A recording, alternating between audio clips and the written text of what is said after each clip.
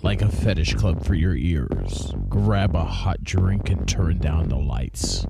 Coming across the airwaves and into bedrooms everywhere, BDSM United is bringing you non-violent consensual kink education. This isn't for the kiddos or for the cookie-cutter conservative vanilla prudes. We'll be talking bondage, discipline, dominance, submission, sadomasochism, and more today on this BDSM United podcast. Welcome to the first in our series called Types of Play. One of the most confusing parts of this lifestyle for many people is the toys that we use. A person may look at some of the toys and think to themselves, does someone actually enjoy being hit with a leather whip? Shock and disbelief can come into play here. For others, the idea is extremely exciting, and they can't wait to try it. First off, I'm Primal Piggy. You can find me on Facebook at The Primal Piggy, all one word. You can also find me as the admin of a rather large BDSM Facebook page called Whips, Chains, and Duct Tape. You can find that page on Facebook at WCDT BDSM. You can also find us on the web at www.bdsmunited.com. You'll really, if you're listening to this podcast on like Spotify or Apple or Google, you'll really want to find us on YouTube. You can search Primal Piggy and you can search types of play, and you can find this series. The reason why is because we record these podcasts in video, and especially on this one, you get to see some toys out of our personal collection. You'll hear me describe some of them, or show, or you'll hear me saying something about this one or that one. And if you're listening in audio, you won't be able to see it. But if you check us out on YouTube, you can see the examples of these toys and tools that we use, and I'm pulling out of our personal collection just for this series. So there are all kinds of toys available to be used, and each one gives a different sensation. The reactions of each person will vary. What feels good to one person, may not feel good to another. And what reaches a pain limit on one person may be nowhere near or nowhere close to another's pain limit. Many think that pain is the only type of play for scenes, but this also just isn't true. You can have just as much fun, just as much kinky fun, without ever picking up a toy which is designed to give pain. And then also some of the toys that you can give pain with, if you use them right, you can just give sensations with them as well. Some of the most memorable scenes do not involve whips, crops, or any other pain toys. We're going to start off this series that we're running in line kind of off and on with our Sex Magic podcast series, but we're going to start off this series and we're going to cover from our point of view how the toys feel at different times and why you may or may not enjoy them. I'm going to start with pain play toys, since that's what most people tend to notice first, and they tend to question those the most. Today, we're going to start with many people's favorite whips. And a lot of people don't know that they're whips, but they're called floggers. And there are different kinds of floggers. They range from very soft touch to a hard bite. We have a bunch of floggers in our collection. I'm going to hold them up right now. You can just see, these are a lot of different floggers in our collection here. I actually even have more in this hand right here. So we have lots of different kinds of floggers in our collection. The lighter floggers feel soft to the skin, caressing and arousing. And they're good warm-up whips for a long session or a nice variation to foreplay. They range in material from unbraided soft nylon rope, such as the one I'm holding right here, to silk, velvet, deerskin, and lighter leathers. I have a leather one right here. This is a lighter, like a suede kind of leather. And so their touch on the skin will warm it slightly without causing any real pain. Upon striking, the tails create a thudding noise, but no real bite. You'll relax beneath them, and this gentle buildup allows you to easily get into the session or into the scene and begin to attain what is known as subspace or floating. These warm up sessions provide your mind the opportunity to make the transition from hitting equals pain to hitting equals pleasure by causing your body to release endorphins. And those are natural painkillers. These softer floggers can be used on various parts of the body: the upper back, the shoulder area, the buttocks, the thighs, which include the inner, the outer, the front, and the back of your thighs. They can be used on your calves and your feet. They can be used on your breasts and even your genitals. The softer floggers usually leave little to no marks, and bruising isn't really very easy to do with them. You'd have to really hit them hard. Repeatedly striking the same area with heavy blows can produce bruises, as can striking more delicate parts of the skin like the inner thighs or the genital area. Let's look at a couple here. And so these are like lightweight floggers. What I'm holding up is one made out of nylon. This was made for us here. And the let's pick up this little one here. This is a lightweight flogger. It's actually really small. It's like more of a handheld flogger. It's great for warm up. And there's basically only two parts of a flogger you really need to know about. There's the handle, and then there's the part called the falls. And the falls are the parts that are made out of leather or string or velvet or rubber.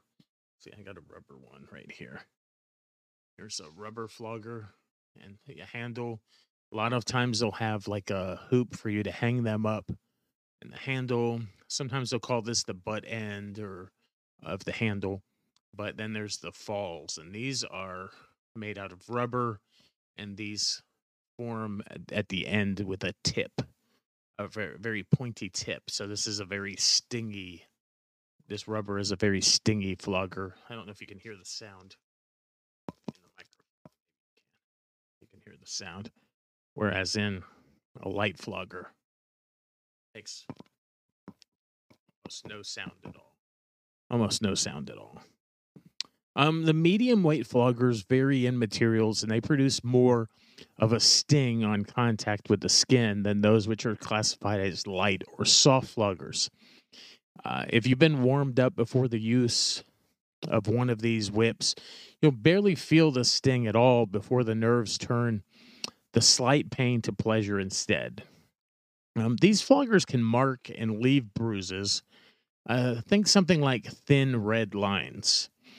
These whips can also be used as warm up by varying the intensity of the blows.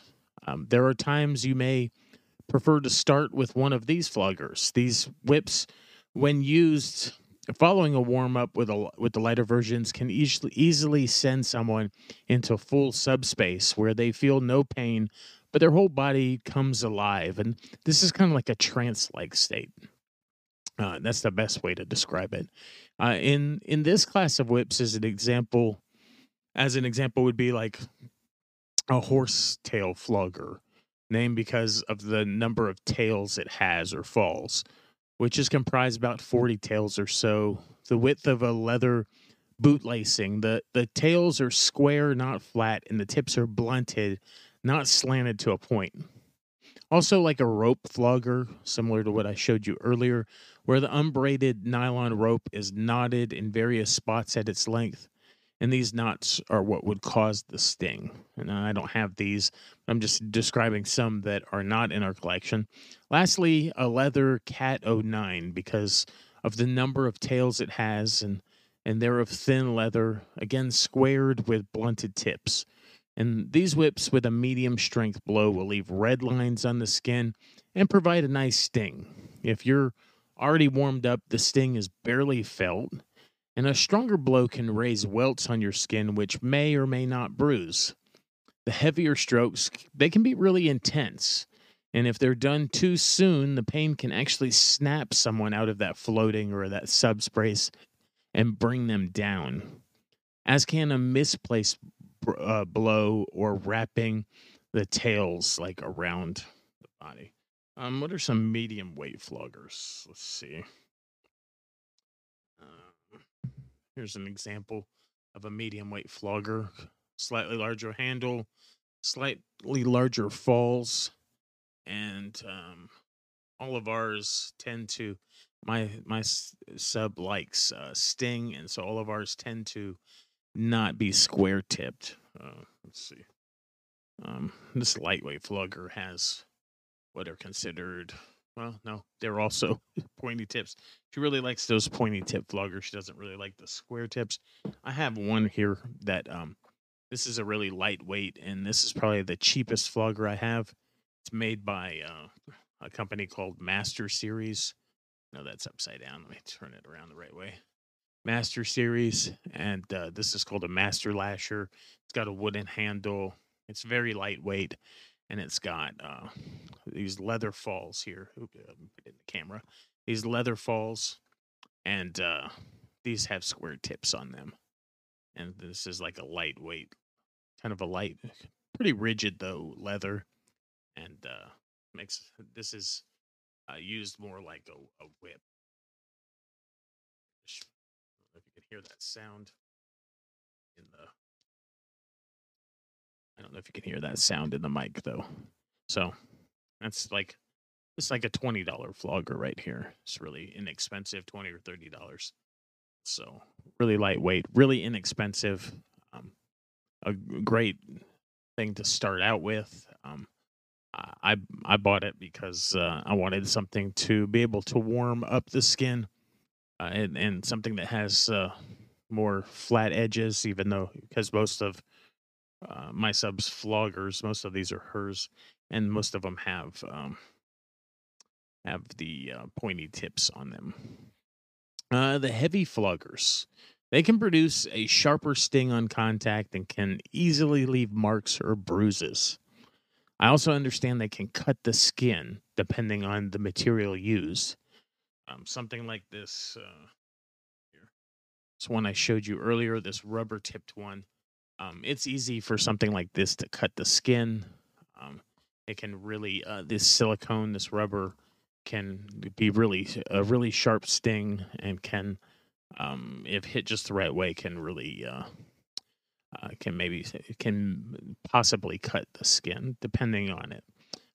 These floggers are usually heavier leather with thin tails. Some will have braided tails or knots placed in various places along the tails. And um, let's look at a couple heavy. This is one where it's like has in the place of knots on this one right here, place of knots on this one, it has like individual leather single tails, and so which is another kind of whip. So this one has a short handle. It's made out of twisted nylon rope, and it ends in leather. And these leather falls right here that are like a bunch of different single tail whips. And because they end in a point, they're really stingy, which is the sensation that my sub likes the best. And so I would classify that as a heavy. And here's our heavy, heavy one here. Really big, rigid handle, distinct butt on the end with a hanging loop, and then a significantly big mop full of tails. Lots of tails here. And if you can't tell already, purple is one of her favorite colors. So these purple and black falls, are very heavyweight. You can see they're big, thick, heavyweight. They also are made of very thick leather, and they're pretty soft leather, but they're heavyweight, and they end in a more thuddy. Uh, they're instead of that sharp sting of a pointy end, they're a flat end.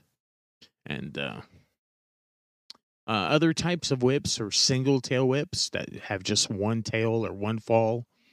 Rubber floggers, like I showed you, chain floggers, which don't have one of, but these require great skill and can easily injure a person struck by them without the correct technique. So let's talk a little bit about technique. There's a few different techniques. Let me grab our smallest one here. So I'm not changing hands. Here we go. Our smallest little one here, and there's three. There's an over the shoulder technique, and over the shoulder, and I'm it may be a little longer. I'm kind of strained for space right here. So over the shoulder, there's like a bow and arrow technique where you hold the end of the falls and you let them go. You let them go. There's a side to side. You go side to side. Take myself side to side, and then there's like a figure eight where you twist.